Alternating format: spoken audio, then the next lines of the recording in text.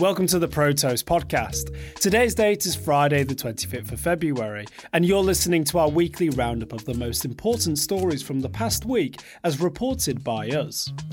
This week, a coal-fired power plant in Montana has been brought back to life to mine Bitcoin. Facebook, Amazon, and YouTube are all losing top executives to blockchain and crypto brands with deep pockets. And a hostage taker in Amsterdam who demanded a $230 million crypto ransom has been run over by a cop car.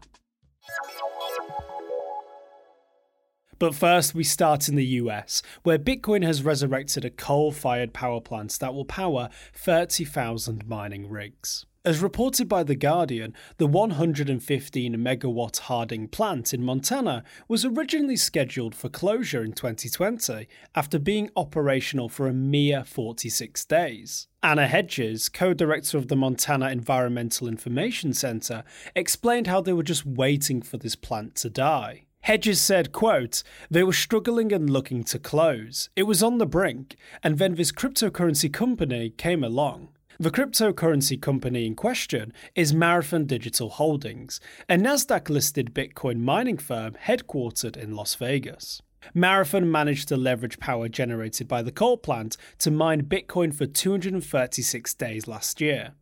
In 2021's first quarter, the facility reportedly expelled more than 180,000 tons of carbon dioxide, a 500% increase from 2020.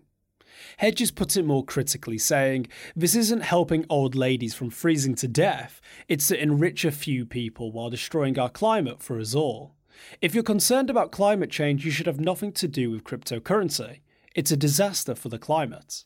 While Marathon's efforts are spread across multiple sites, the company reported mining over 3,000 Bitcoin, equivalent to just over $125 million last year, a figure up 846% from the 338 Bitcoin generated in 2020. Bitcoin and cryptocurrency miners have been flocking to the US since the Chinese government's embargo on all things crypto last year. And with it, Bitcoin mining has inspired the revival of several ailing coal power plants across the US, including Pennsylvania and Kentucky. But some American communities are wary of situations like the one inspired by Marathon in Montana. Concerns raised range from pollution and ecological damage to noise. Although Marathon's chief executive Fred Thiel had something else to say, quote, "I understand the desire for some people to paint Bitcoin mining as the big bad boy, but on a comparison with every other industry out there, it's insignificant." Thiel explained that very few people in the energy sector were prepared to do business with Bitcoin miners. As a result, they're forced to look for so-called stranded assets, like the almost written-off coal plant in Montana. In any case, Bitcoin mining has strained parts of the world's power supply, particularly in Europe and Eurasia, where several countries have either banned or limited mining in a bid to preserve their grids. And so any Bitcoin proponents are hoping that any stress is temporary, while hoping that surging demand will inspire greener and more efficient alternatives. For the time being, though, coal seems to be the go-to. Next up, blockchain brands are flexing their financial muscle to lure top executives from the likes of Facebook, YouTube, and Amazon. Tech heavyweights are jumping ship for the chance to help build the crypto-centric internet ecosystem Web3. And in return, companies such as Polygon, Circle, and Coinbase are handing out massive salaries and mouth-watering share packages. Coinbase, the top US crypto exchange, has posted software engineering roles that earn up to a staggering $900,000 per year, according to social network Blind. James Hallahan, director of UK and Ireland for Hayes Tech Division, told CNBC, "As more crypto and Web3 companies emerge, we expect the market for tech talent across all levels to become even more competitive." The outlet noted that blockchain startups raised more than $25 billion in venture capital in 2021, giving them plenty of cash to attract top talent. Checkbooks aside, crypto companies are relying on targets being unable to resist Web3's allure. The term is vague, but it generally refers to the blockchain-powered tech stack that many believe will one day democratize our internet experience and move it away from legacy tech corporations. Payroll software firm Deal's chief Alex Borziz explained, saying, "Naturally, people will want to work on what they view as the most exciting and innovative developments in the technology space, and currently that is crypto and Web3. Many are seeing it as the future of the tech industry, in the same way that Facebook and Amazon were attractive in the past.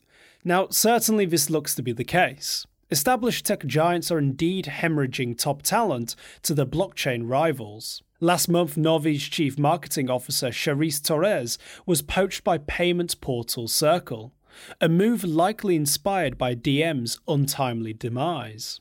Right now, Circle is looking to go public via a SPAC deal, and will see it reportedly valued at $9 billion. Another example is Amazon's general manager of Edge Services joining Winklevoss-backed crypto exchange Gemini back in January as its new chief technology officer.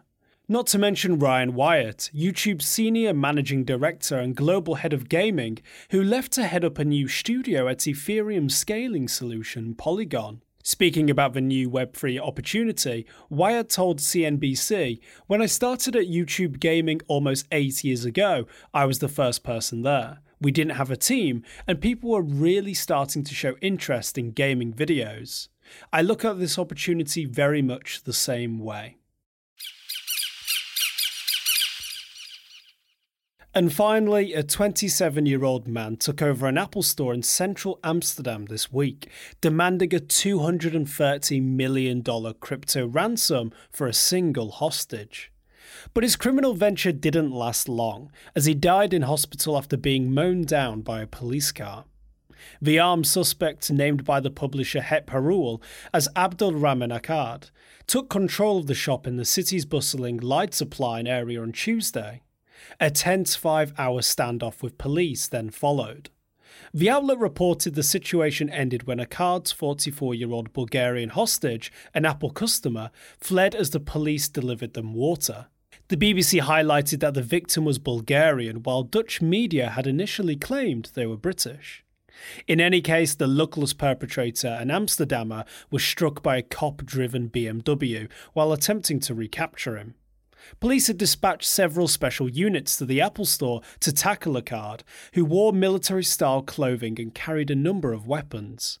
Akkad reportedly fired on the police a total of 4 times, and while around 70 people escaped, the kidnapper held only one man at gunpoint. Police robots inspected the assailant and found that while he did have a small amount of explosives on this person, they were not ready to detonate. The chief of police praised the hostage, saying he has played a hero role. In a few split seconds, he escaped this hostage situation. Otherwise, it would have been an even longer night. In a statement, Apple thanked local law enforcement for their work in dealing with the hostage. They said, "Our teams and customers took swift action and showed incredible strength and resolve today, and we are so thankful for the support and care that they've shown each other under such challenging circumstances." While Akkad sent selfies to news outlet 85 during the standoff, their motive isn't totally clear. And exactly in which crypto Akkad demanded the ransom to be paid hasn't yet been reported. Thank you for listening. We hope you enjoyed this week's episode. We realise there's only so much we can cover in under 10 minutes, so if you want more of the stories that matter, check out protoast.com. And don't forget to subscribe to the Protoast podcast on Spotify, Apple Podcasts, or any other major provider for more weekly roundups.